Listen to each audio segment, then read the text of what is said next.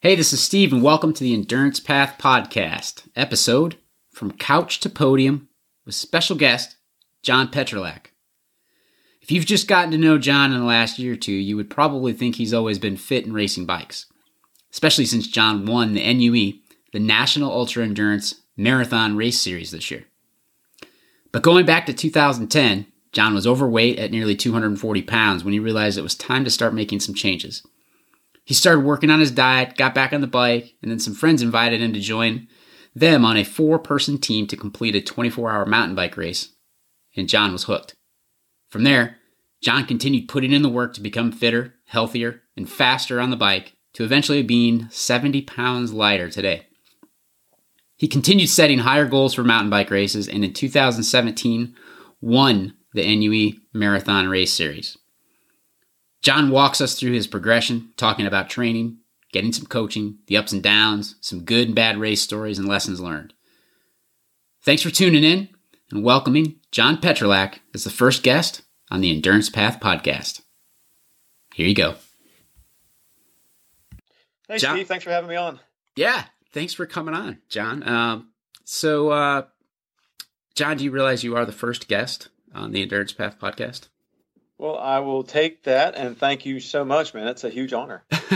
No, and huge thanks for you to coming on here, and like I mentioned in the intro, John's the first guest coming on here, and I'll have some more guests, and I've got some stuff lined up. But the reason that there's a couple things that we're going to talk about with John. One is his fitness transformation, and you probably can get the idea of that with the title of the podcast episode.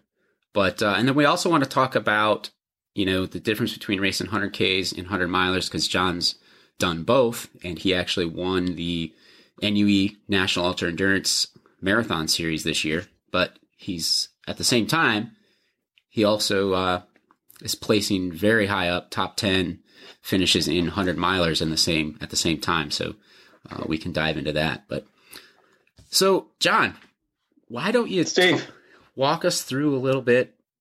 When did you first, you've always kind of been dabbling in bikes? There's always been a bike of some sort laying in my backyard, in the garage, somewhere, since I was a small child. Some of my earliest memories are on two wheels. I remember riding around our backyard, and I remember wearing like a circle track into the backyard, and my dad getting angry because I've destroyed this grass, and I've kind of made a little motocross track back there for myself. So like some of my earliest memories have all been on two wheels, and so that kind of led me to motocross and dirt bikes. And in the mid '90s, late '90s, that was my focus. That's all I could think about, and that's all I wanted to do. So I tried really hard. And did okay. I was a mid-pack guy. At the same time, mountain bikes were starting to really come on the scene. They were everywhere, really. The mid '90s, late '90s, and that's when I got into the mountain bikes the first time. It seems like that's when everybody found it. Like everybody, it was on commercials on TV, and it was just starting to become really mainstream. So I got my first real mountain bike. It was a Diamondback Sorento. It was yellow and black. And I beat that thing to pieces for years. I had that bike everywhere.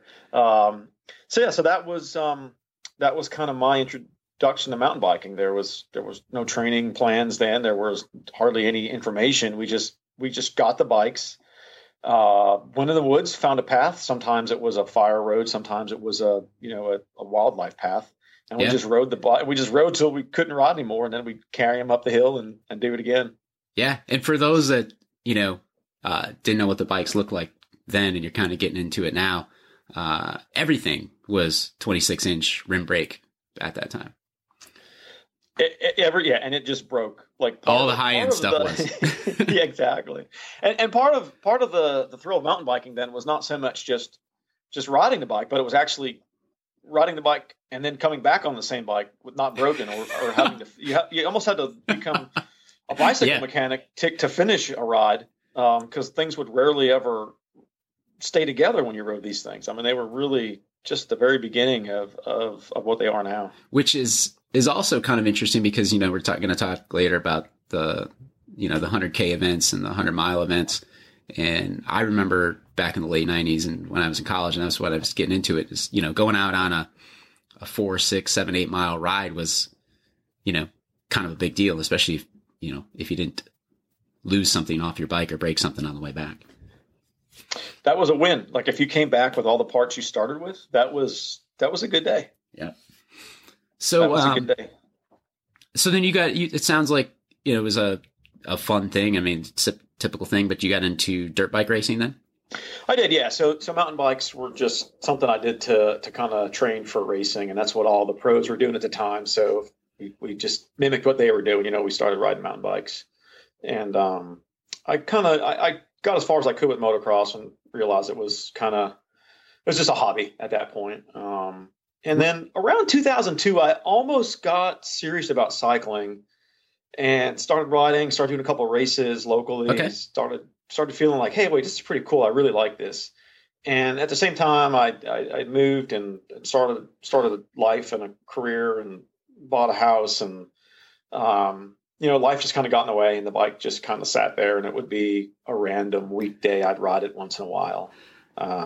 And then, it just kind of sat for a while. So I almost got hooked on it then. It was just not the right time in my life. Was that, because this is that's about the similar timing for me. It was, you know, 2002. I think I did a adventure triathlon race, and that was about the end of me riding bikes. But still, were you in shape at that time?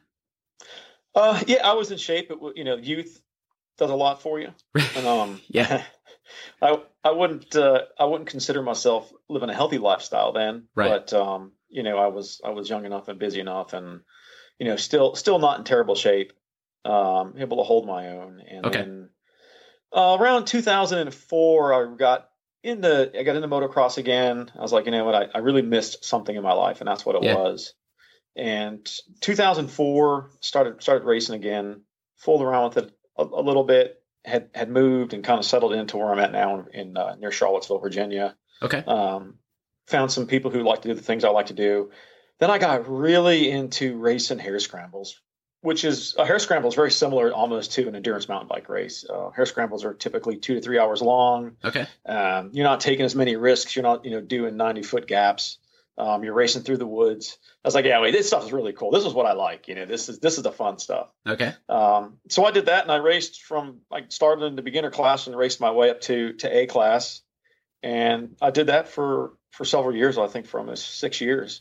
Really, really, really enjoyed doing it. And then one day I was racing. I just thought, I'm just not having fun doing this anymore. Just, you know, we're going to the same courses, doing the same tracks over and over again. And children came and life happened and work got busy. And then it was easier to swing by and grab a cheeseburger. And then it's easier to grab a bagel and grab a donut. And then all of a sudden youth isn't in my corner anymore. And I'm starting to buy pants that have elastic bands on them. Yeah. and are you still doing some of the motocross at this time, or? At this time, I'm doing absolutely nothing. Absolutely nothing. Yeah. I remember the day like it was yesterday. I put the bike in the trailer. It was a fall time. We bought a house. We moved into our new house, and then, you know, we got a painting project, and we got a project in, and it's like, I'm not going to ride today. I'll just get this done. And then I think a lot of people can relate to that. Yeah, it's like, I'll just, hey, you know what? We'll just do this first, and then I'll worry about the bike later. It's obviously more important right now. So we got small child. My son Ryder was born. He was very small. We've got a house we just bought. I've got a tremendous amount of financial responsibility with the house. Bikes are kind of taking the back seat, and all of a sudden I start putting weight on, and I don't realize it because it's something happens slowly. You just don't wake up one day and be like, whoa. You know, there goes a pound, there's 2 pounds. You know, it's just like a slow thing. Yeah, and even 2-3 years in, sometimes you don't even, you know, you never think of yourself as being overweight, probably, right? You just no, because it went on slow. Yeah, it's like, oh wait, these pants don't fit. Oh, somebody must have put them in the dryer extra long. That's not me, right? Yeah, or you're like, well, I'm getting older, that happens.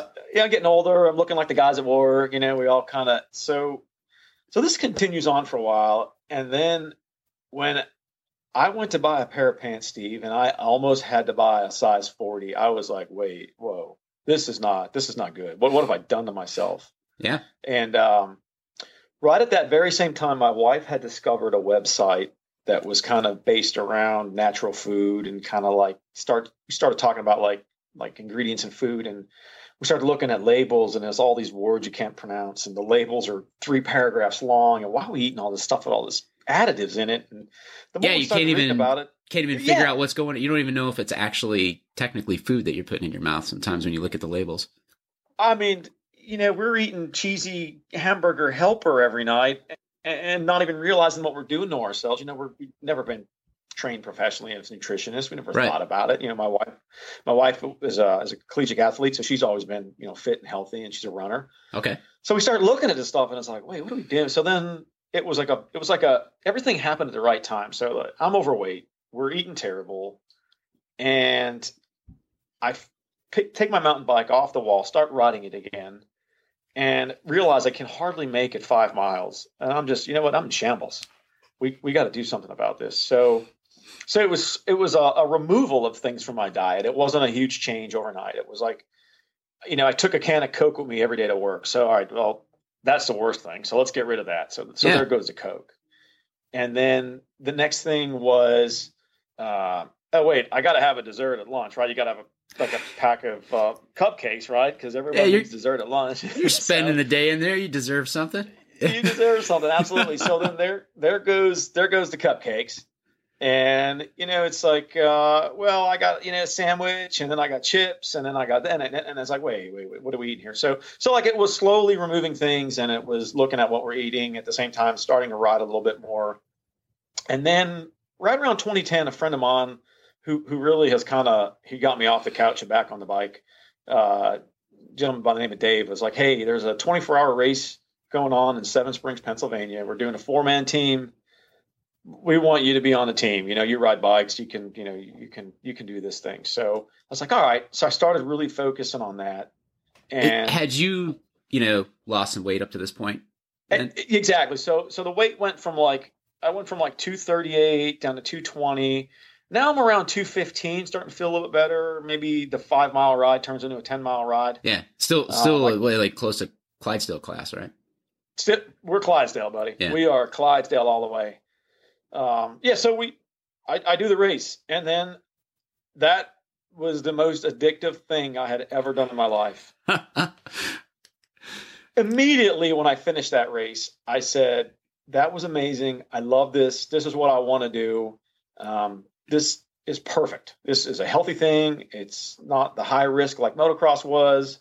Yeah. And the people that were there racing, I was so impressed and just so jealous of their physical fitness. It was amazing. Yeah. To watch some of these folks who were doing the solo race. I mean, I was doing a 4-man team. I had it easy. These people that were doing the solo race, it never occurred to me that someone could have that athletic ability. And that was my introduction really to endurance mountain biking was a 24-hour race. That's awesome. Which race was that again? It was unfortunately they don't do it anymore, but it was a 24-hour race at Seven Springs Resort in Pennsylvania. Oh, okay. So then what happened after that? I can relate to, I signed up for my first race, 2013, and I was hooked. And then, so like, what's next? So then what happened? It was like, now what are you going to do? That's right. So I looked at it, and I've always been the kind of person where if I'm going to do something, I want to learn as much about it as I can. Yeah, absolutely. And my preference is to start at the bottom because I want to learn whatever I'm interested in from the beginning. So I'm okay with starting at the bottom and climbing that ladder one difficult rung at a time. Yeah. So at that point, I started thinking, okay, this is pretty awesome. And then we're still in 2010 here, right? We're in 2010, and then I discovered the Shenandoah Mountain 100, which is like the day I discovered that was almost like the clouds parted and the sun had shone upon me. And yet, your previous sentence was that you like to start at the bottom. Exactly. So we're going to get. I like to start at the bottom, but then I found the Shenandoah 100. So I find the Shenandoah 100, and I'm like, wait, I live an hour from the most amazing race that I've ever heard of, and I've never done it. What? So I thought, okay, so we got to do something here. We're 215 pounds. This is a 100-mile race. There's a lot of climbing, and that was kind of it. That's like, all right, I'm gonna work hard. I'm gonna ride. I got a training plan, and starting at the bottom was me finding a local 6-hour race, and like, okay, I'm gonna complete the 6-hour race, right? Yeah.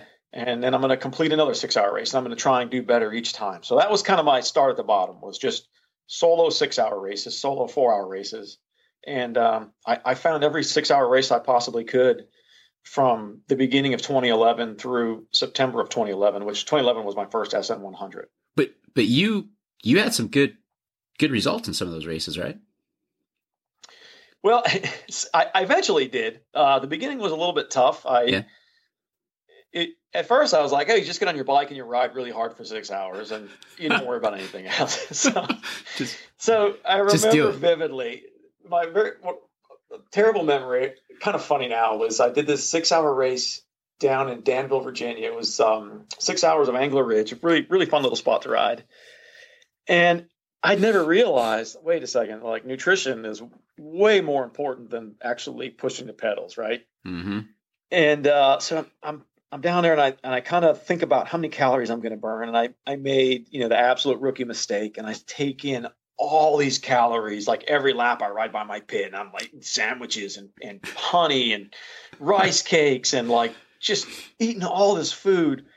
Like 5 hours in, my gut just locks up, and I remember vividly laying in the fetal position on this little whoop-de-doo in Virginia red mud, just laying there curled up with my stomach and horrific cramps, thinking, wow, endurance mountain biking is seriously tough if people can get through this. So I did a quick Google the following Monday and immediately found 50 results on Google what I did wrong. And then I was like, oh, wait, this isn't okay. This is more than just riding your bike around.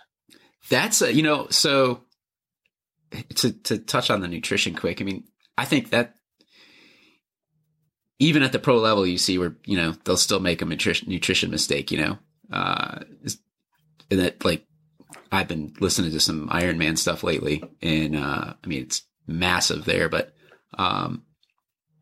that's you could have a whole nother show about, the nutrition. 'Cause I've done the same thing, stacked my gut up, and, I'll still do it here occasionally too, So it's a hopeless feeling because when it starts, it's really hard to make it stop. Yeah, it's really hard. And and a couple of years ago, like nutrition mixes and drinks and stuff have come a long way, and things are a little bit better than they've ever been, really. But at that 6-hour race, it's funny. At that 6-hour race, that's the first time I'd ever seen Jeremiah Bishop on a bike, and when he lapped me for like the 8th time. I mean, this guy was just floating through the woods on this bike. And I was just like, whoa, that's just so amazing. Like, I was just enamored. Like, I had just seen, an amazing professional world-class athlete pass me. And it was incredible. That's one of the memories I have from that race, is seeing Jeremiah just glide right by me like I was standing still. That was pretty awesome. Yeah. As you're, where I think one of my early races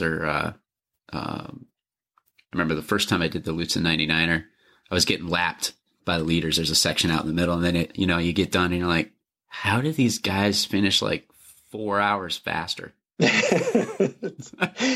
When you go back and read the results, it's a little demoralizing sometimes, isn't it? Yeah. And then you cross the finish line and you're, can barely stand up, and you look over and everybody's hanging out, having a good time. Yeah, they've already showered. They've eaten. Their bikes are put away. Eat dinner, right? Taking a quick nap. Yeah. So everybody. So that was it. So I'm like, okay, if we're going to do this race, we're going to do the SM100. We're going to start at the very bottom. We're going to do these training races all the way up through. And I didn't even know what a training race was back then. I just thought to myself, I just gotta ride my bike a lot. And so that was that was kind of it. That's what I did. I just raced and rode and did all I could, and looked looked for anything I could race that was long, in the area. And at that time, and then I discovered Chris Etoff was doing some training plans. I found one of his 12-week plans, and June 23rd, I remember the date, man. June 23rd was exactly 12 weeks out from the 2011 Shenandoah Mountain 100. So June 23rd, I started his training plan, and nice. That was kind of the beginning of any type of regimented training I'd ever had. Okay, and that was I recommend it. If anyone's doing their first race, get a training plan. I know you can find them in a lot of places. Jeremiah has pre-built training plans for specific races. So get a training plan. It's a good start, a good guide. Maybe we'll talk about that, but this is something that I will tell people, like this. So if I'm working at the gym and then maybe their goal is like, I just want to be fitter, but I think the same thing applies for the racing or whatever is. I have this quote on my website, something about, it's not about the finish line. It's about the journey and getting to the start line. I feel like if you don't, you got to enjoy the process of getting there. So you can't look at the training as work. The training is part of the journey and adventure and the fun and progressing to that final point, Is that, do you get that too? If you feel like training is work, this is probably not the right sport for you, or maybe not the right segment of the sport. Maybe, maybe just a casual riding. It's if you don't like the training, then it's going to be a long, difficult road. Or maybe you just haven't looked at the training the right way yet.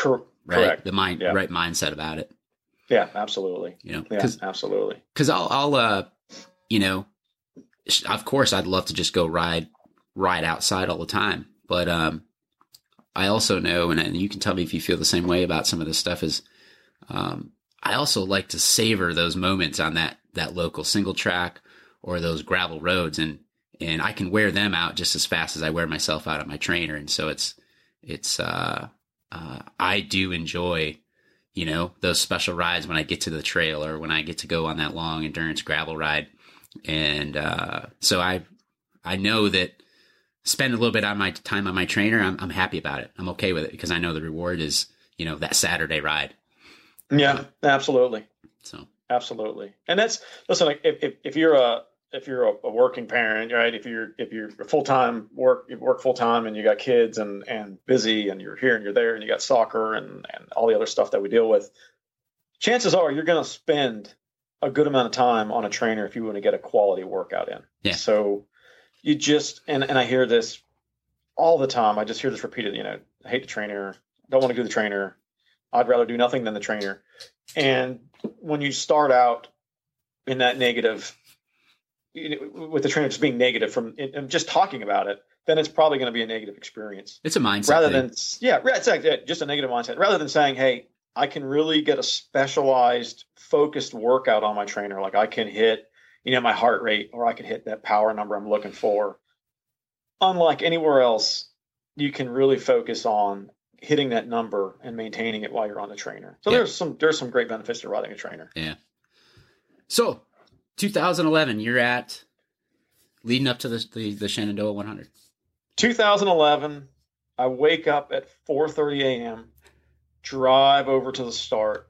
I had never seen anything like it in my life. I mean, there's people, there's bikes, there's lights, there's cars. It was insane. It was amazing. I was so nervous.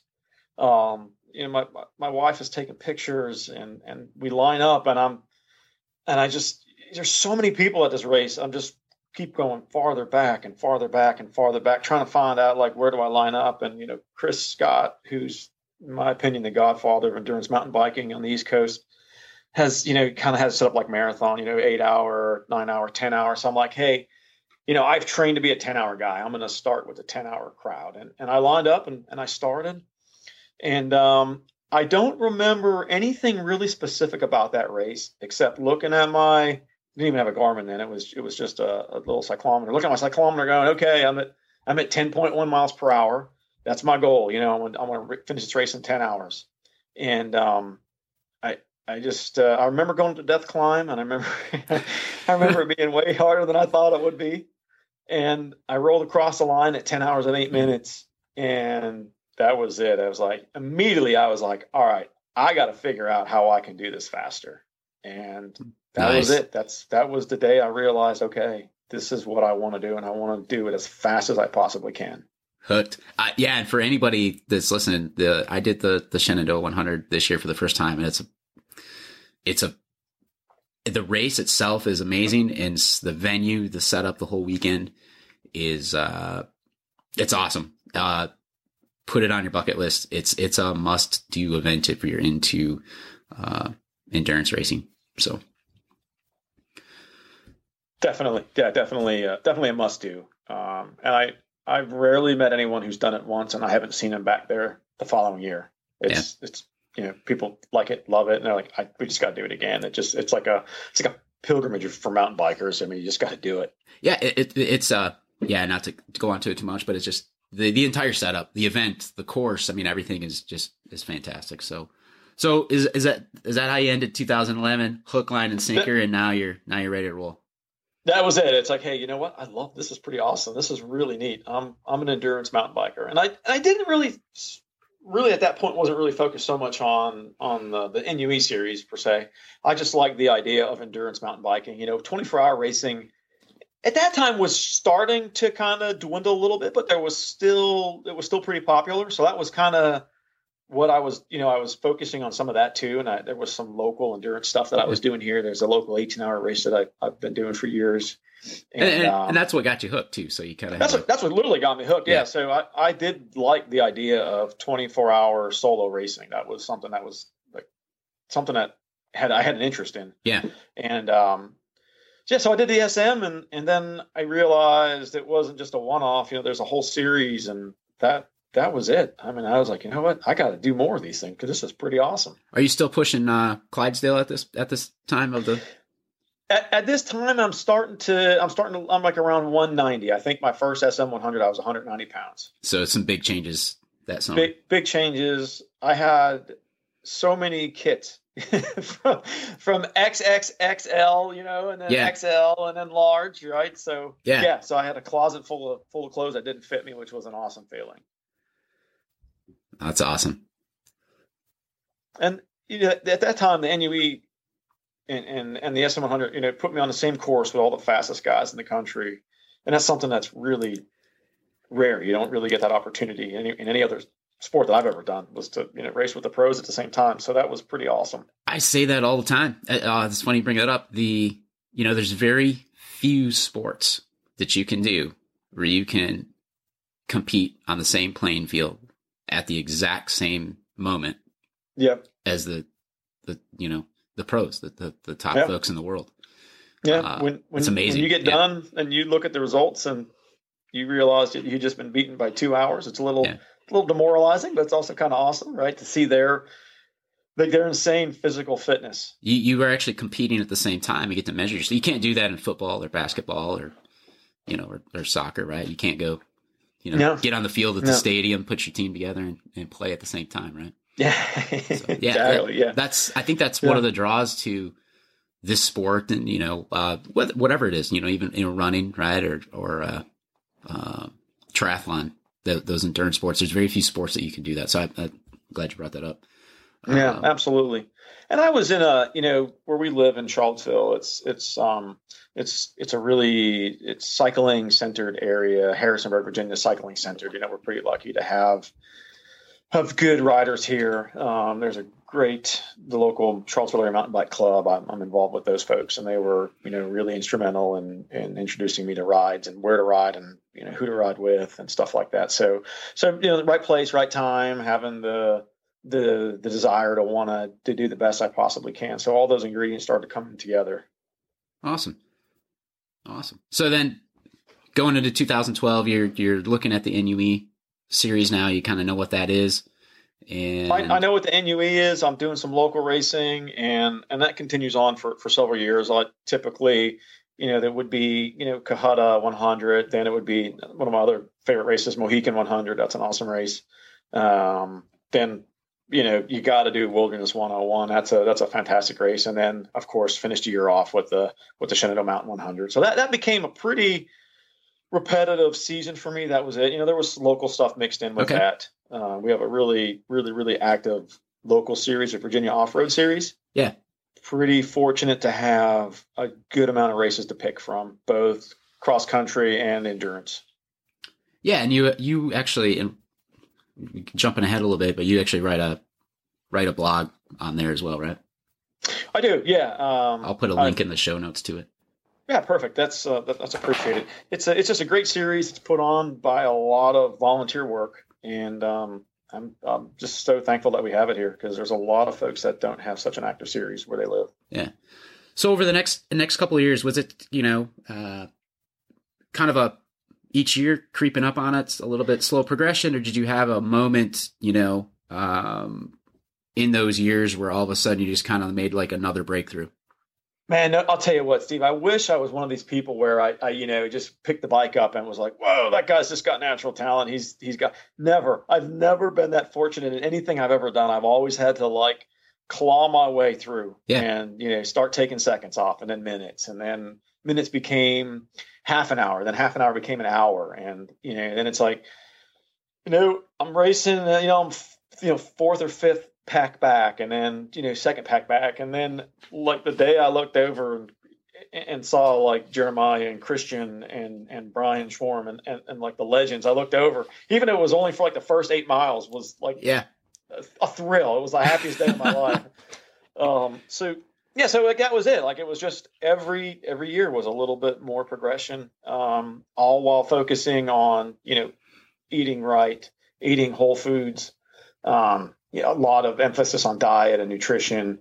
And at this point now, I'm starting to peel down to like 170, then start to get like 165, which is where I kind of landed as a healthy weight for myself, is between 160 and 165. Okay. And once I got to that weight and started getting some more power, and then it started happening, and it was like, hey, you know what? I'm getting some top 15, some top 13s, I'm cracking top 20 big races. I'm okay with that. Yeah.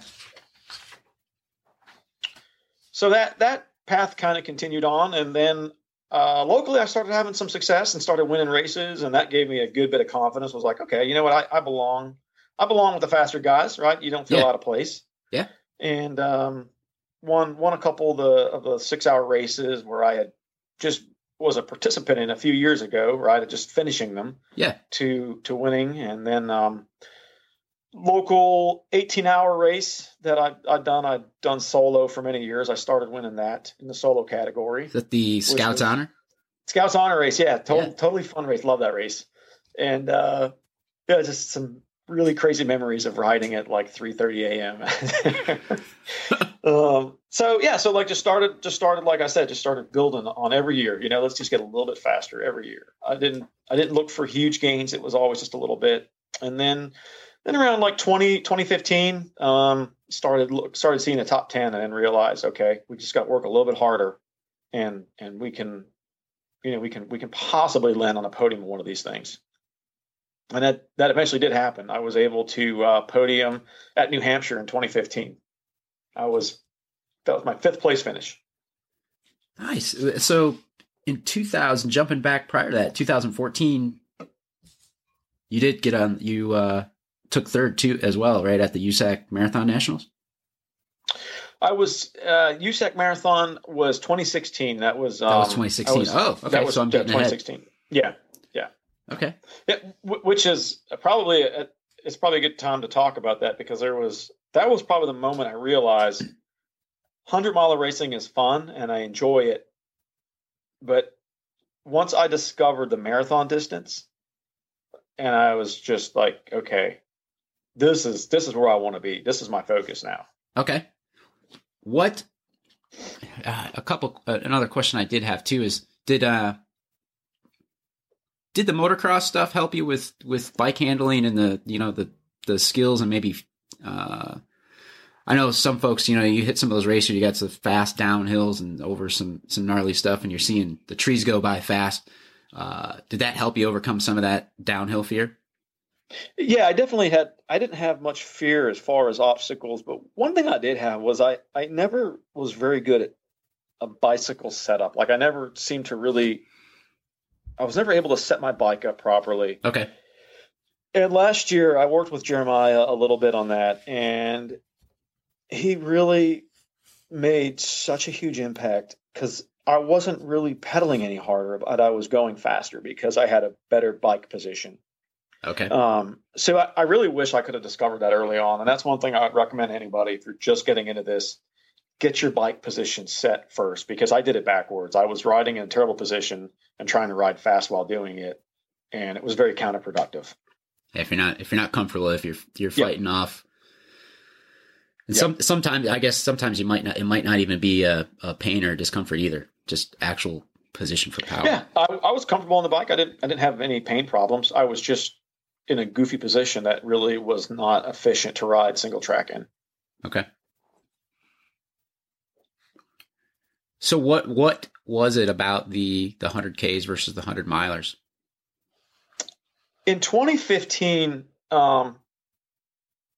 at the end of 2015, I was thinking about 2016. I was like, I think I want to focus a little more on local stuff. I don't really want to travel as much. We have two kids, so both of them were doing travel soccer and ballet at the time and gymnastics, and I was really getting really busy. And I was like, what, I think I'm going to focus on some more local stuff.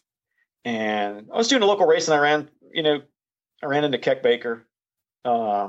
Keck is crazy fast. He's the NUE champion. Yep. He's my frenemy, as they say. I love racing with Keck, but Keck was like, "Hey, you should do the USA Cycling Marathon Nationals. It's down in Georgia." And I was like, I don't know. I don't know if I want to travel. And so I looked at it and I was like, all right, this sounds good. So I had like 6 weeks to prepare for it, and I prepared for it, and I raced HCAT, and I was third that year, and it was so hot that day. Oh, I've never raced anywhere hotter than that, man. It was like racing on the surface of the sun. We had a fairly cool spring in Virginia, and the day of the race, it was nearly like 100 or over 100 degrees. It was insane. Yeah, I remember hearing about it and reading some of the race stories about it. Yeah. Oh, I suffered hard that day, man. Oh, I suffered hard. But that was it. Like the marathon distance I was like, hey, this is pretty cool. I think this is it. So at the same time, when they did the USA Cycling did Marathon Nats, it was in Georgia. And the year before, Ryan O'Dell started doing the marathon series parallel to the Epic series, right? So he's doing a 100K series parallel to the 100 miler series. I was like, hey, wait, this is awesome. Wait, why am I doing these 100 milers? I love the 100K distance. Yeah, and it's a big series. I mean, for the people that kind of follow the 100 milers and the NUE, there's just as many races in the marathon series. I believe. Just as many, and they're super high quality. And there's even a couple standalone now that are really, really fantastic. And we'll talk about those in a little bit. Okay. But that was kind of like, that was it. I was like, okay. I focused on cross country racing that year. I started getting a little bit more of a motor on the higher end, and did the marathon race. And I was like, we can kind of race the whole time here. There's no lull in the racing. It's just on the whole time. That's some of the stuff that I want to talk about. If not now, later here, I want to talk about the intensity difference levels. Yeah, that was definitely eye-opening for sure. That was eye-opening for sure. So halfway through 2016, I ran into Jeremiah at a local race, and he was, really kind of getting into a lot of coaching. We had talked a little bit, and I had told him, I said, next year I want to win the NUE Marathon Series. And he kind of looked at me and was like, okay, well, let's see what we can do. So that was it. That was kind of how I started working with Jeremiah. I said, I want to win it. And he said, well, all right, let's see what we can do. Very specific goal. Yeah, that was that. I remember that conversation. I was very focused on winning the series. That's all I could think about. That's all I talked about. 2016 kind of, finished, and I had a great, it was 7th at Wilderness that year, and I was 7th at the Shenandoah, which at that point, finishing 7th at the Shenandoah to me was like, that was like a win for me. I mean, that was amazing. Just top 10 in a race that is so epic and so beloved was something that you talk about all the time. That's a big race too. It was amazing, Steve. That was a great feeling. I got to be honest with you. That was one moment in time I'll have with me for a long time. Nice, man. That's awesome. So, and then, and so you're basically this whole point. I mean, you were doing a mix of marathon and 100 milers still. Cause even this year, right? I mean, you still did 100 milers this year. I did. I can't miss the SM. That was the one. There was some conflicts with a couple other races I was going to do. So I had to pick the marathon distance, but yeah, the SM, I did the SM this year. Yeah. And we had a good ride there this year too. So we'll take that for sure. So you hooked up with Jeremiah with some coaching then? I hooked up with Jeremiah with some very specific coaching with a very specific goal. And, we kind of finished off 2016. He worked with me and we kind of figured out power numbers and where we're at and where we're going. And then November 8th, 2016, almost a year ago exactly. That was it. That was like the day. That was the first day of the 2017 season. Okay.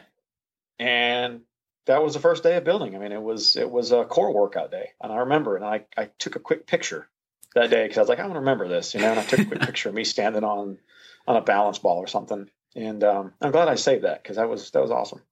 So that's a really good point I want to bring up too is, and you say that the core workout, for folks kind of following along and listening here and you're first getting started, first getting into this, it isn't all just about, the bike and training on the bike. If you're going to get into doing 100K races and 100-mile races, you better take care of your core and build some muscular endurance in your core, your shoulders. It's a full body workout, or you're going to end up with the back issues or the shoulder issues, and it's an all around effort. Mountain biking is definitely a study of balance, right? And so the balance comes from the core, and you're 100% right, Steve. Is a strong core puts you in a better position, and you can the better core fitness you have, the longer you can hold that position, and you can ride the single track. And very very good point. Yeah. So, anyways, I thought it was just ironic that your first day was that. So yeah, that was it. It was a core day. So that was November 8th, 2016, and that was the start of the season. So winter's here, and we're doing trainer workouts and riding outside. And we had a pretty favorable winter last year. Did most of my riding outdoors. Pretty fortunate. So your winter temperatures are. So it can get into the teens. Okay. In the mornings, teens, 20s.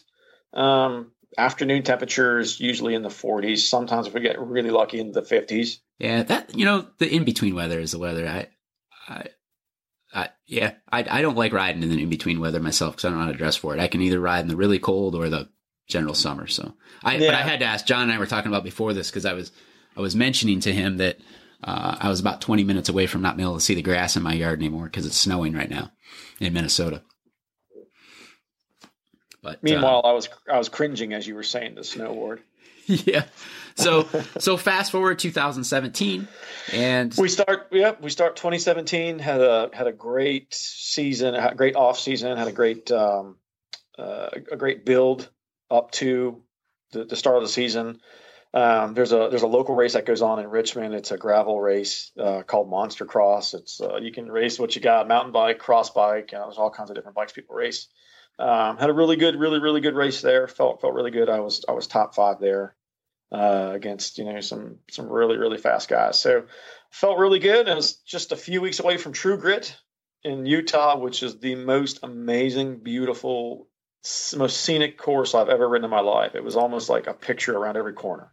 That's I did that a couple of years ago, and I remember coming around the back side when you're kind of out there way away from any of the aid stations. And I remember I actually stopped and looked around because it's a pretty unique place to ride. It's just amazing. And so I'm feeling pretty confident at this point. Had raced against some pretty fast folks and held my own. So I'm feeling good about True Grit. And I go out there, and it was just a disaster for me. Like, just did not have a good race. The competition was crazy stacked. Just had terrible legs. I never traveled for a race before, so I mean, who knows what it was? Was it nerves? Was it dehydration, nutrition? Any number of things, or all the above. But I just had a terrible race. Yeah. So the point is that everybody does at some point, right? Yeah. I mean, it was just not a good race. No matter how hard I wanted to push the pedals, it just didn't want to go forward. So that was not good. That was wait, this is not how we should be starting the year. This isn't what we wanted to start the year with, right? Yeah. So I licked my wounds and came back and spoke to Jeremiah about it, and he's like, "All right, well, we got a bad race. So what? Let's the next one will be better." And that's and that's really one of the neat things about working with Jeremiah. There's very few situations that you can talk to him about where he hasn't personally experienced. Yeah. And just hearing hey, you know what? All right, that sucked, but we're just going to do better at the next one. Yeah. Just hearing that from somebody like Jeremiah is like, okay, all right, he's had a bad race too. Okay, so yeah, right, let's do this. And then Joseph, the next on the calendar was the Big Frog. Much better race. Had a good race. Had a little crash in the beginning, separated me from the leaders. Raced back up to third overall. So now, okay, this isn't so bad. We're getting there. This is where we want to be. We want to be podium. And that really was my focus for the whole year, Steve, was just to be consistent. I knew that I had to be consistent all year. I wanted to win. Don't get me wrong. I wanted to win every time I lined up, but I also wanted to be consistent. And if there was a moment where I could have gone all in for it and possibly crashed or bonked and not held a podium, or I just had to back off a hair and hold a podium, I always chose to go the more conservative route because I knew it was going to be a series race. It wasn't just a one-off race for me. Right. And there were plenty of guys that showed up that were a one-off, and they crushed it, and they put me in a pain cave a few times for sure. Yeah. But I was able to just be consistent throughout the year. So we had Big Frog. We had a pretty good race there. And then the Mohican 100K. What an amazing race! That's a good one. That's a good venue in setup too. It's a good venue and just so many good friends. I see people from all over the country at that race, and I had not a really good race there. I just went for the preem in the morning and hurt myself a little bit, which was kind of silly. And I don't know why. So much for the consistency I went for. Yeah. I was like, hey, let's just do the preem. We're feeling good today, and just really filled my legs up with blood and just they didn't want to move. I was like, "Ooh, this is not going to be good." So, and that race, if you're back in the pack going into single track, it's almost like that's kind of seals the deal. Like the first piece of single track there kind of seals the deal for you. Because it's for those that don't know, you're 25 miles of single track at the beginning of the race, if I remember correctly, right? 25 miles. It's every bit of that, yeah. Yeah. I mean, it felt like that whole race was almost single track, which is pretty cool. And it's good single track. It's actually very, it's a little rooty, rocky. It's up and down. It's active. It's not, like you've got these long straight stretches of, it's a really fun single track. It didn't seem fun at the time. No. I was. First I watched, I was like, okay, it goes to leaders, and then it goes to chase group, and then it goes to chase group. And then I just felt like somebody was pulling me from behind, just pulling me back. And before I knew it, there was probably seemed like 40 people in front of me, maybe more, Yeah. And I had to regroup on that one and just kind of I went to damage control. I was like, all right, let's just stop the bleeding. Start taking in fluid, trying to spin really fast, trying to kind of center myself a little bit. Yeah. And then I started centering myself, and then I was able to go a little bit more. And I pass one or two people and 3 or 4, and then get on the road and pass a big group of guys and just trying to race up to the next person in front of me. And I was able to climb up to 5th at that race. I was able to get back on. I was on the podium, on the long podium, but I was on the podium. Yeah. And for those that don't know, the preem, so at the Mohican 100, just right after the start line, there's a huge climb out of town, and there's a reward for the first up. If if I remember correctly, right?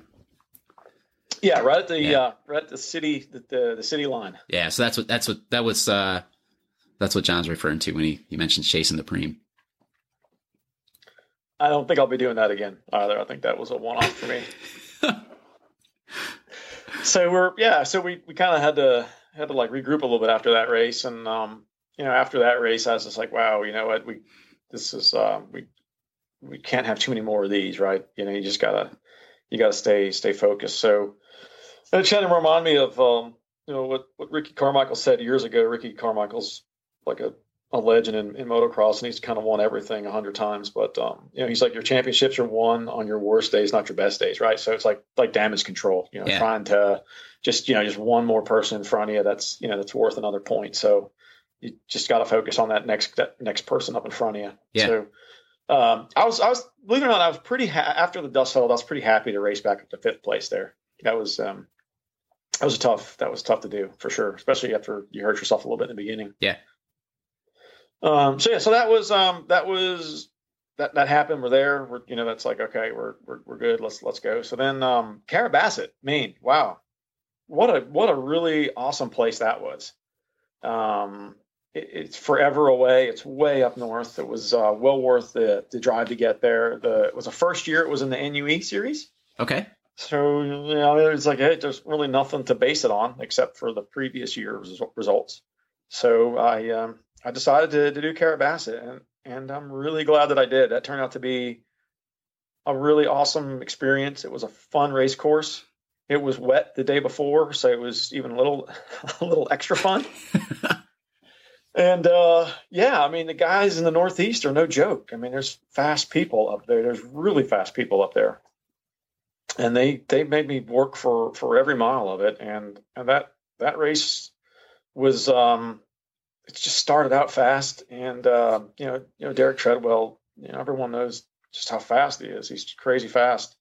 And he just, I started out on the single track and had a little bit of a lead and was kind of setting a little bit of a pace. And then, we got on the first longest climb and he just insanely drilled it. And I lit off a few matches holding his wheel. I mean, it was a tough effort. But it was a day of that was one of those days where I wish that somehow I could have taken a GoPro with me so everyone could see how this race unfolded, because it was really wild. It was insane. We were testing each other out on the climbs, tit for tat. And then we were, kind of tiptoeing a little bit on the descents because it was really wet and slippery on some of them. Yeah. And then there was crashes, and then there were my cleat broke, and then I got off course. So some bad luck came my way, and then some bad luck. Brian was in second. Then he flatted right in front of me, so now it was his turn for some bad luck. And it was just this back and forth all day long of leaders. And Andy Scott, local guy up there, super fast guy, got out, just got a little bit of a lead and just took off. I never saw him again. He had a great race up there. And so with all the stuff going on in the race, I rolled in second, and that was a good race. That was a fun race course. That was a good day. A lot of things went right and some things went wrong, but we stuck it out and we came in with a second. That's part of racing. Good day. Yeah, that was definitely a memorable experience. I will be back there next year. Awesome. That has become a must do. So that's the interesting thing I found is, every year I try to do, find another race or two to do, explore out, get out of my home state, out of my region. And the problem is I keep stacking myself up with, I got to do that one again next year. And the, running out of space to fit in new ones. Steve, I've been saying it for years. If it wasn't for this pesky day job that I have, I could get so much more racing done. Yeah, dang it, I got to make a living. yeah, exactly. So, John, after the Carrabassett, hopefully I'm pronouncing that right. Yeah, you are. Yeah, Carrabassett. Okay. Where are you sitting at in the series then? So after Carrabassett, that was great because that was exactly halfway through the series. I'm sitting in first with a slight lead. Okay. Not comfortable at all. Just a little bit of a lead. Yep. Because there's still, this is that a July race? Yeah, it was an early July race. Yeah, and then so you still have some big NUE races that are coming up after that. Big NUE races, and then the following weekend after Carrabassett was actually another focus for 2017, which was the USA Cycling Cross Country Nationals. Okay. Held it in West Virginia, just an hour and a half from where I live. So that was, you have to do that, right? You can't not race that. Right in your it's backyard, so close. Yeah. Yeah, exactly, man. So, so then it was USA Cycling, XC Nationals, right up to Snowshoe Resort. Awesome. And you won XC Nationals, right? I did not win. We had a good race. Just legs were a little bit still beat up from Carrabassett. I was able to squeak out a second place or a silver medal. Place. Okay. Yeah. Okay. And then after XC Nationals was? After XC Nationals, then it was already time to go back up north again for the new. Well, it used to be the New Hampshire 100. Now the Crotchet Mountain 100. Okay. And, new venue. That was pretty awesome. They started it at the little ski resort. It looks good. It looks like one that might go on my list. Super fun course. I prefer the lap courses, to be honest with you. It's a nice 30-ish mile lap. Okay.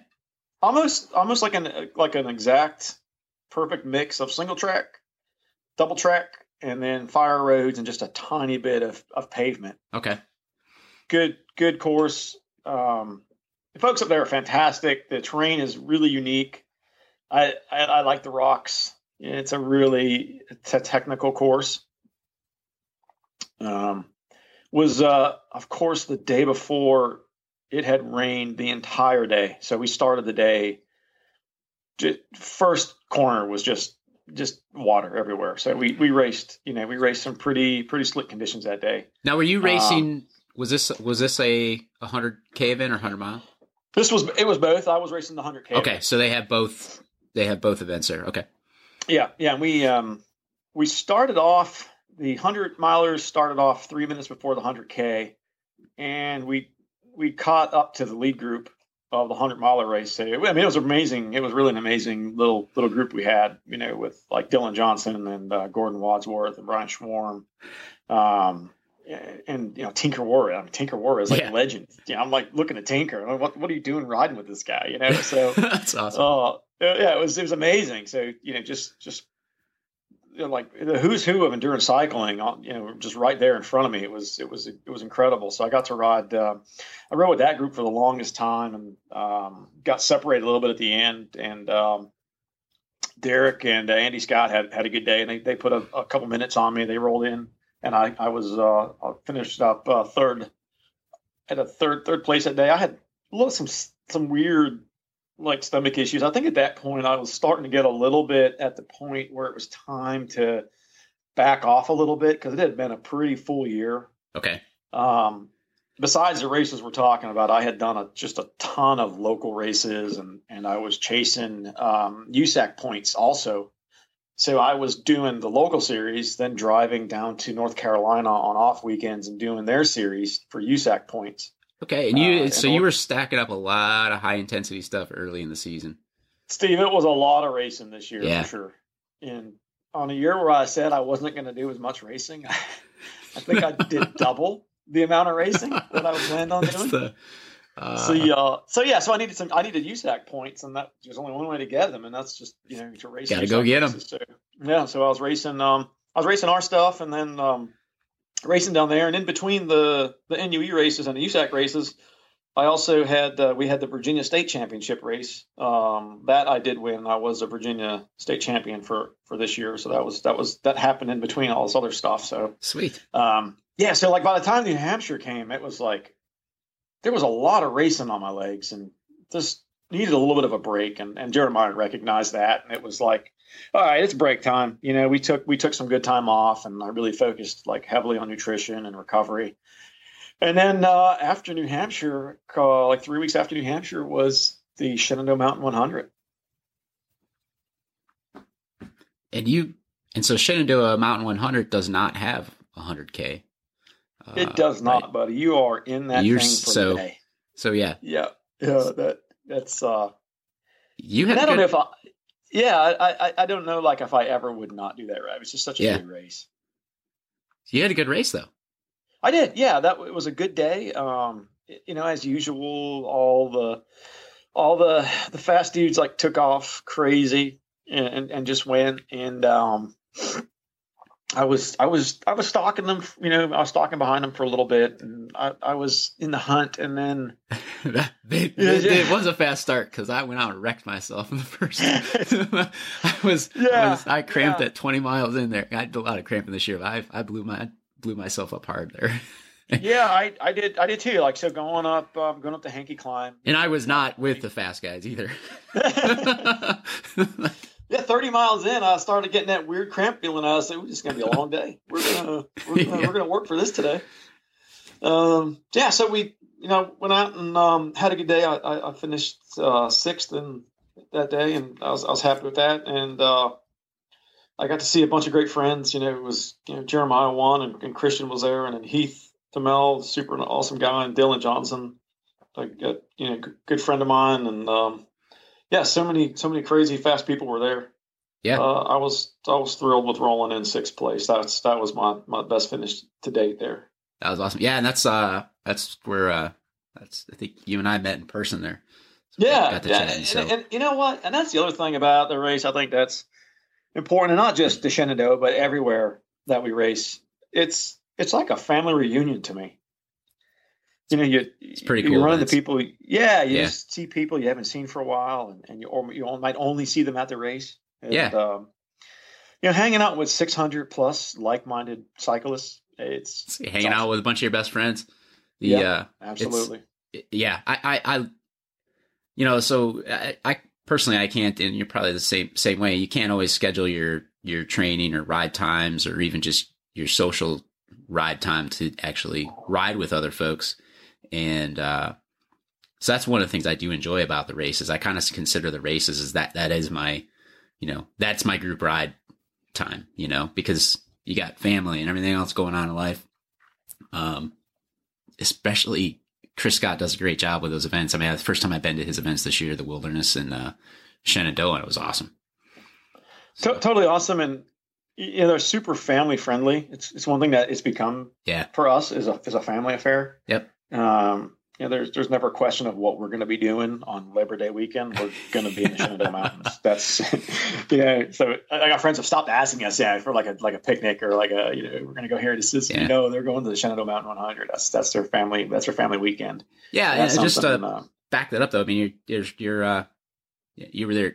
You're in a campsite camping for the weekend. Yep. Right. Yep. We camped all weekend, and both of my kids worked at the aid station. They worked at aid station 2-6 with my wife. My wife's been doing that for a long time, for many years, and it's a great event for them also, because they're seeing all their friends there. Yeah, absolutely. Yeah.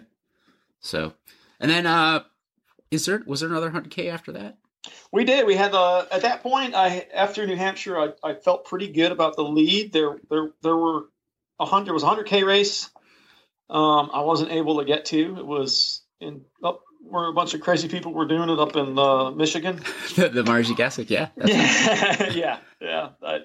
That one I just couldn't get to this year. Just too much back-to-back stuff was going on. Yeah. So I had feverishly checked the results all day long, just kind of see what was going on, and who raced and who didn't race, and where I was at in points. And after the results had come out, I felt pretty good that I was able to hold the lead of the series through that race. And then it was time to go to California. It was first time I'd ever raced my bike in California. Had a great experience. Big Bear Lake was awesome. That was a little bit of a different race. So that was rather than the 100-mile race, they do a 100K race, and then rather than a 100K race, they do a 75K race.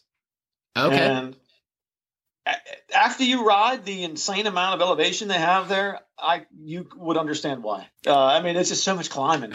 It was a good race, and we were there were some really fast local guys there, really impressive athletes in both the 100K and the 75K race.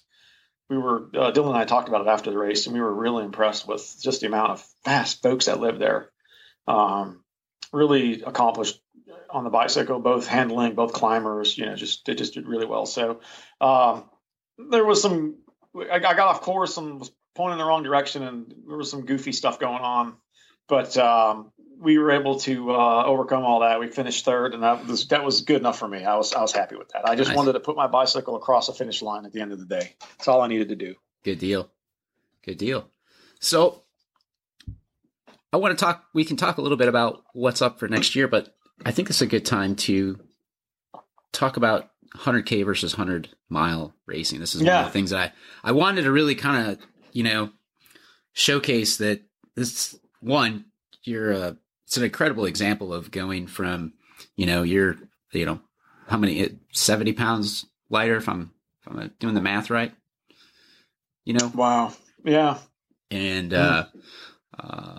to ending up on the NUE, not just the podium, but winning the marathon series, and also placing, top 10 in the 100-mile series. So that's an incredible story there to begin with. And so it takes hard work, and like we kind of talked about, getting into some training plans and whatnot, but it's getting back in shape's changed your life, right? It has changed my life in every conceivable way. It's made me, it's made me a better father. It's made me a better husband. I'm just happier in general. Yeah. It's opened my eyes to the things that we eat and how they affect our body and what you're feeding your kids, right? What we're feeding our kids and the things we're doing with our kids and just having active kids. Yeah. So yeah, it has literally transformed my life 100%. So, and then, so jumping back into this, then we kind of jump around a little bit, but that's what the podcast is about. But the intensity levels of racing 100K versus 100, because I think, and I don't have experience racing the 100K stuff. But my hunch is that it's not easier racing 100K versus 100 because the intensity levels, it's just short enough where you're XC racing almost the whole entire time is my hunch. Yeah, it's definitely not easier. It's in a lot of ways, it's a little more difficult because there's less opportunities if something doesn't go right to make it right. Yeah. It's a little bit shorter. Definitely my heart rate, my power numbers very, very much close. They mimic, on a cross country race, typical 2-hour cross country race when I'm doing a marathon race. So it's definitely not easier. The intensity is higher. The racing, maybe I'll use the word better. Maybe that's not the right word. The racing's maybe a little more exciting, at least from a competitive standpoint. It's there's not so much waiting to see who's going to do what. It's racing from the time that it's go until it's over. Attacks are happening. Yeah, there's attacks constantly happening, and which makes it more difficult to come back from a mechanical or definitely, right? Yeah, okay. Yeah. You got to definitely stay at the sharp end of the race. And I think even obviously doing 100-mile nutrition's a big deal, but whenever intensity levels go up, nutrition becomes an even bigger deal because then your stomach doesn't function the same when you cross over some intensity thresholds. How do you find the difference between the two? So for 100-milers, you can kind of, you get stopped at an aid station, roll up an aid station, the group's back together, everybody, you can see the bottle go up. It's like, okay, we're all, let's take some food in, let's take some nutrition. Man, it's go. During the marathon racing, it's hit it, and you got to just keep going. And what I have found out that I started doing a little more of was a little kind of preparing a little bit better for the race nutritionally. In other words, going into the race a little more topped off, more than during the race, because as the intensity goes up, your stomach just starts to not want to digest anything. Yeah. Do you run bottles or a hydration pack? I run bottles. Okay. I like running the bottle because I can kind of gauge what I'm taking in a little bit better than on a hydration pack. So I can go, okay, it's been an hour. I'm only halfway through this bottle. I need to fix that because that's, I keep all my nutrition. I pretty much race on 100% liquid nutrition. Okay. Yeah. Which, with all the stuff out there now is getting a little easier to do. I've kind of gone the same way. Getting there anyways. I like some waffles occasionally, but, the high intensity stuff has a harder time digesting that too. But do you struggle when you get into the 100 milers and have to like reset your brain with intensity levels? The mindset, or you know what? I thought I anticipated that. So I was at the Shenandoah this year. I thought, okay, 60 miles is about the beginning of the death climb. The death march, the death climb. So I was like, okay, so this is probably a bad time for that to happen. So I anticipated that where maybe the train might come off the tracks a little bit there. Yeah.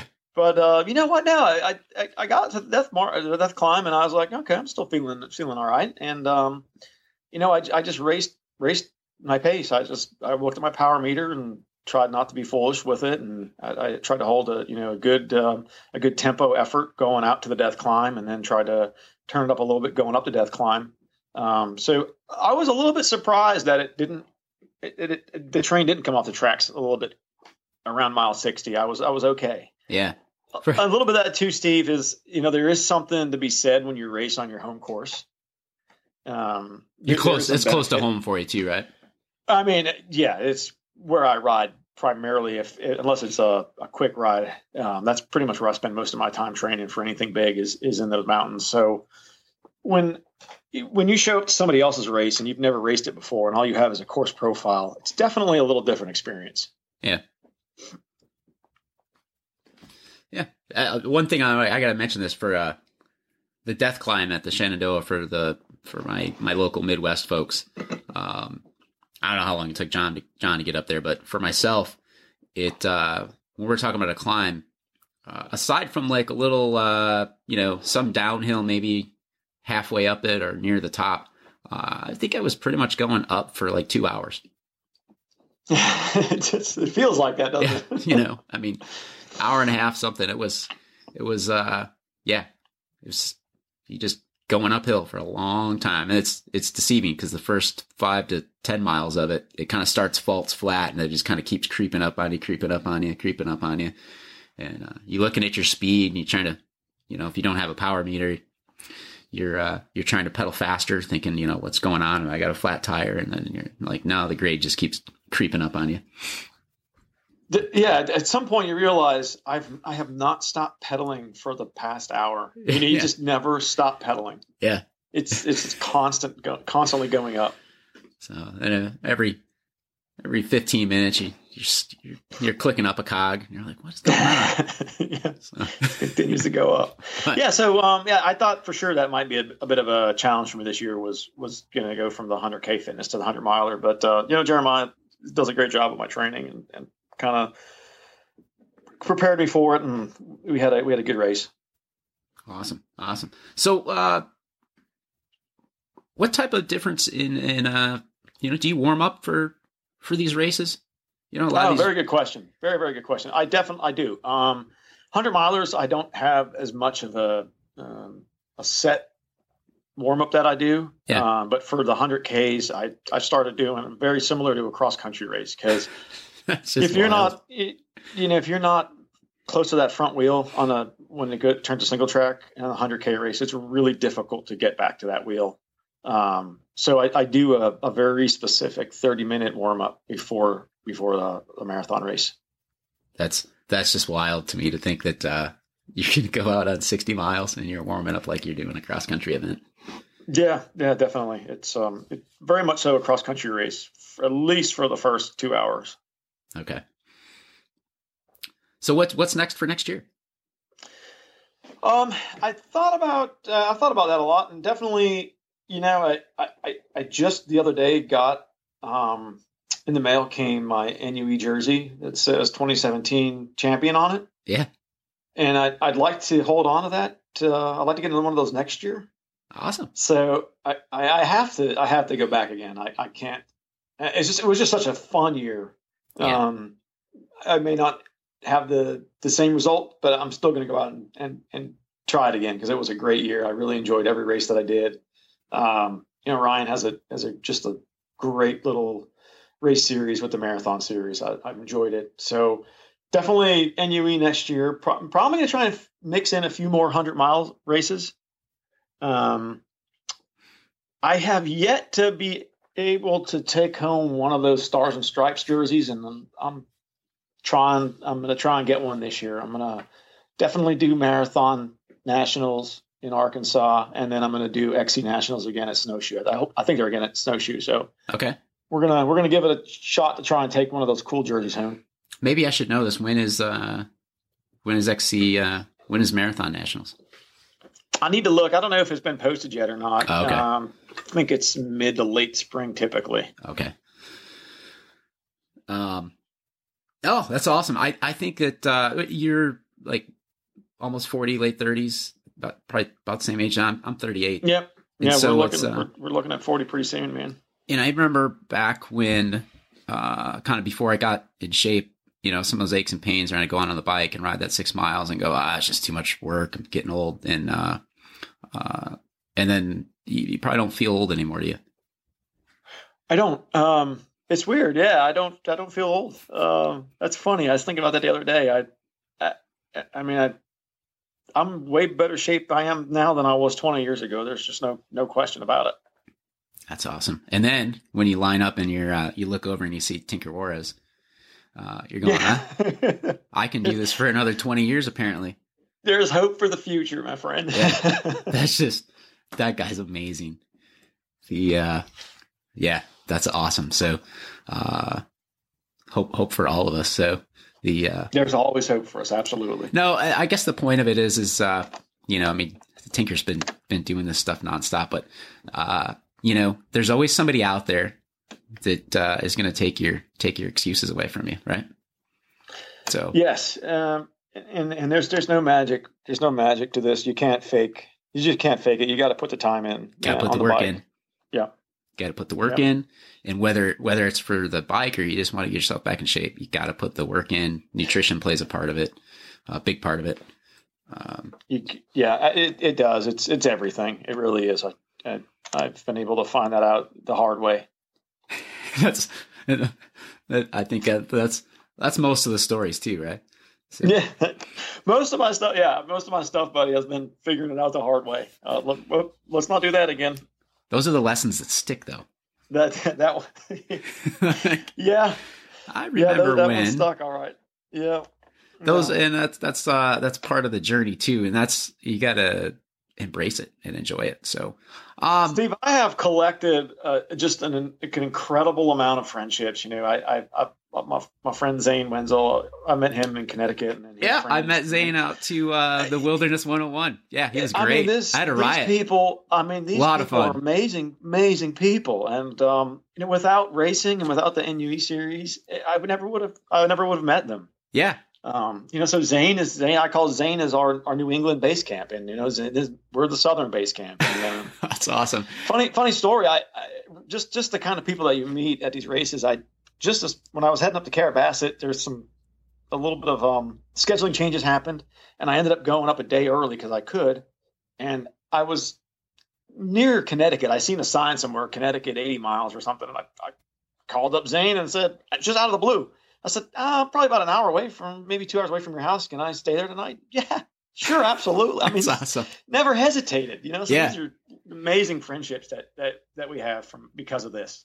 Yeah, that's and that is one of the things that once after kind of like you go into Wilderness, I met Zane there and was camping next to him and run into him again at Shenandoah, run into you, and then ran into a few other the same folks between the races, and hey, you gonna be at Mohican? And I'm like,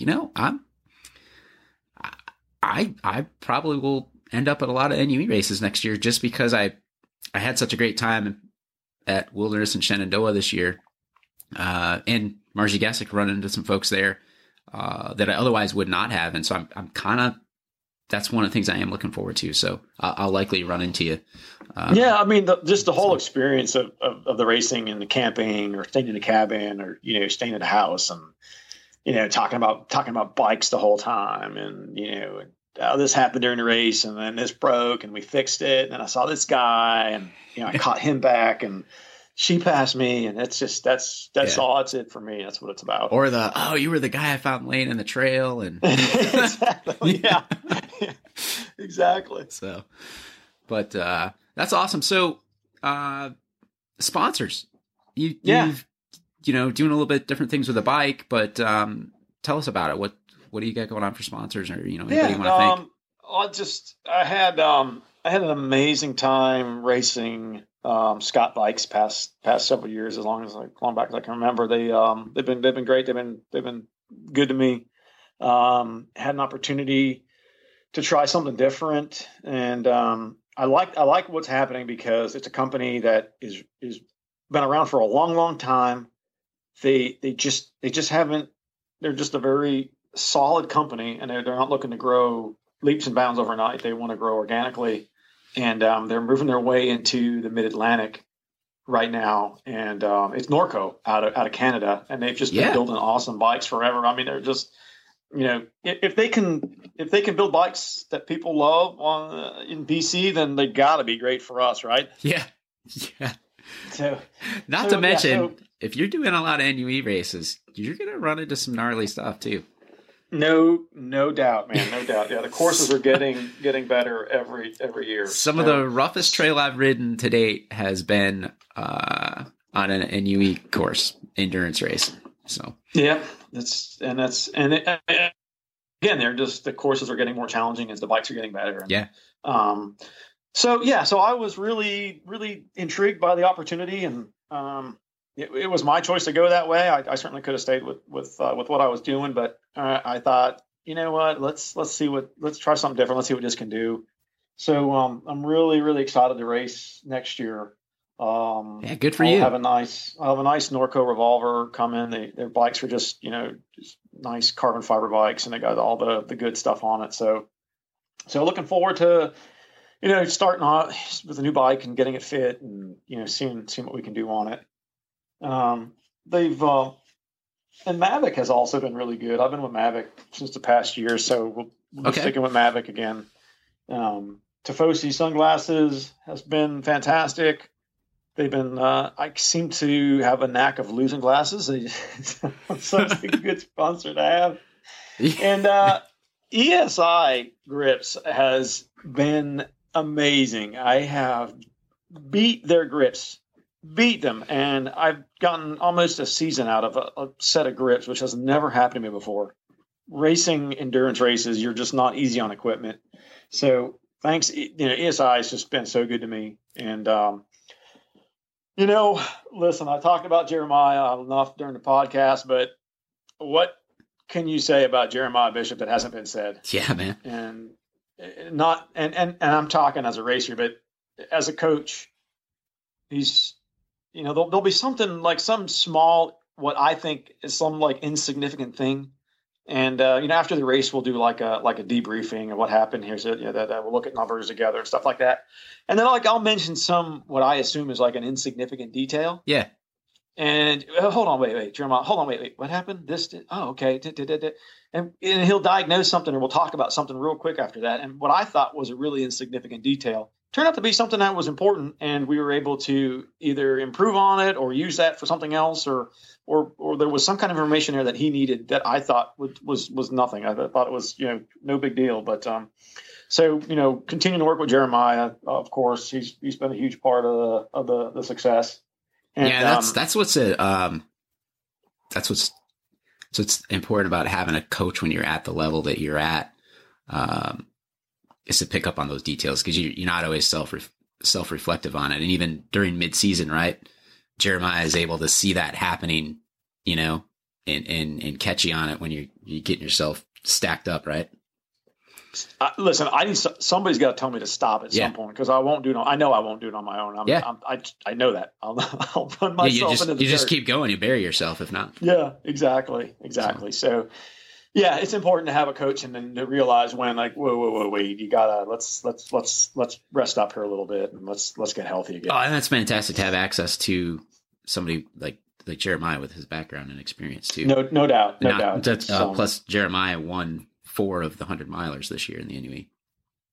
He's he's won everything ever, I think. he's been doing it for a long time. And then, of course he lives, like an hour and 10 minutes from where I live. So we do get to ride sometimes together. Yeah. And then riding with Jeremiah, just the amount of information that he has just in a ride is amazing. That's great. Anybody else? Yeah, Wolf Tooth. I mean, those guys are great. Those guys USA are great. Made stuff. Their stuff is like bulletproof. You can't find what they make anywhere else. They're very unique in what they make. Yeah, they're like they come up with a solution for all the problems. Yeah, totally. So I was thrilled.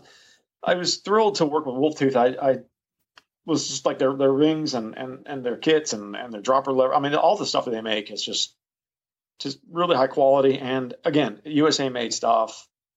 They probably make it in your backyard. I think they're from right around the corner from where you live. They're out of Minnesota here. Also, Steve, I got to mention that Dave Manchester with Athlo Sports has just been a huge help this year. I needed some help with kits, and Dave came through and put a design together that was extremely unique. I think my kit is really unique compared to the others I've seen out there. You definitely know when it's me coming. It is a unique kit. I've seen it on, like, when you post stuff, right? It kind of stands out. Yeah, it stands out a little bit, right? And yeah. I didn't ask for that, and Dave, I just kind of turned it over to Dave with Athlo Sports and said, Dave, it's up to you. You guys are the professionals. This is your business. And he came back with that as the first draft, and immediately I just said, absolutely, that is awesome. And so he put it into production, and I was expecting it to take weeks and months, and within literally a few days, the kits showed up. So kudos to Dave and his whole crew at Athlo Sports. They're just fantastic people. Yeah, nice. And I got to mention that Jeremiah works with a gentleman by the name of Mike Schultz, and he's with Highland Training. And Mike's an accomplished coach on his own, but he also does a lot of strength work. And actually turned me on to yoga through Jeremiah. So Mike's been huge, and he's kept me flexible and injury free. And Mike really is a huge part of the puzzle with his ability to put together a program that just focuses on core and stretching and staying flexible. And like we talked about earlier, I mean, that's really extremely important on a mountain bike. Yeah, absolutely. Oh, that's awesome.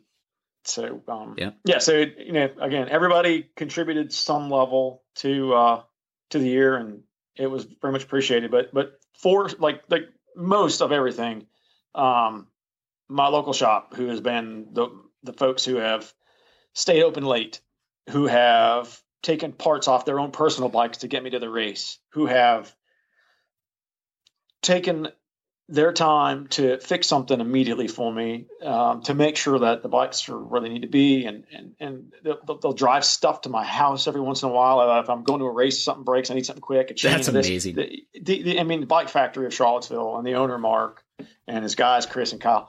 I mean, these folks, almost like a family when I walk in there, and to have them as a sponsor, it's amazing. I'm so happy to. So happy to be with them, and happy that they'll have me again this year. They're going to be our local Norco dealer in Virginia. So I'm really want to do a good job and show them what the Norco bikes can do. Oh, that's great. That is awesome. I will put links to all the sponsors and Jeremiah's coaching and the Bike Factory, all that. If anybody wants to look at any of the stuff or interested, I can check out the show notes page, and I will have links in there to everything. Steve, it's much appreciated. It's just been great talking to you, and I really enjoyed taking a walk down memory lane. That was great. I'm glad I ran into you at Shenandoah, and it was that was great. And we seem to have the same path of discovering that we need to do something better than what we're doing. And bikes and getting back in shape has changed my life. So it's I super appreciate you coming on here, and that's what I guess your stories is, this Endurance Path website kind of started off with me kind of sharing my race reports and kind of, if you go back through them all, you can kind of see, my progression. I'm not nowhere near the level John's reached, but that's kind of what it's about, is I want to set the examples. And that's why John was such a great person to come on here, and share that story is I want to get people off the couch and active, and you don't have to race, but get out and do something, and stay active, set good examples, get out there and stay active. You'll waste time away sitting on the couch. So, but. And also, Steve, what you're doing is really important. The broadcast, it's really important to us, because in mountain biking, we sometimes have it's a little bit limited, especially on the racing side. So what you're doing for us is really important, and it doesn't go unnoticed, and we appreciate you. And Thanks. We continue to listen. Cool. I appreciate it. I'll keep it going as long as there's interest in, it seems like there is. So I enjoy it. It also is my accountability, keeps me going too. So we all need some accountability. Yes, we do, man. Yes, we do. So good stuff, John. Thank a lot. Thank you again. again. I've really enjoyed it. I've really enjoyed talking to you, and it's been great to get to know you this year. And I look forward to much more in 2018. Yeah, for sure. I'll be running into you, man. All right, buddy. Sounds great. All right. Thanks, John. Thanks, man. Bye.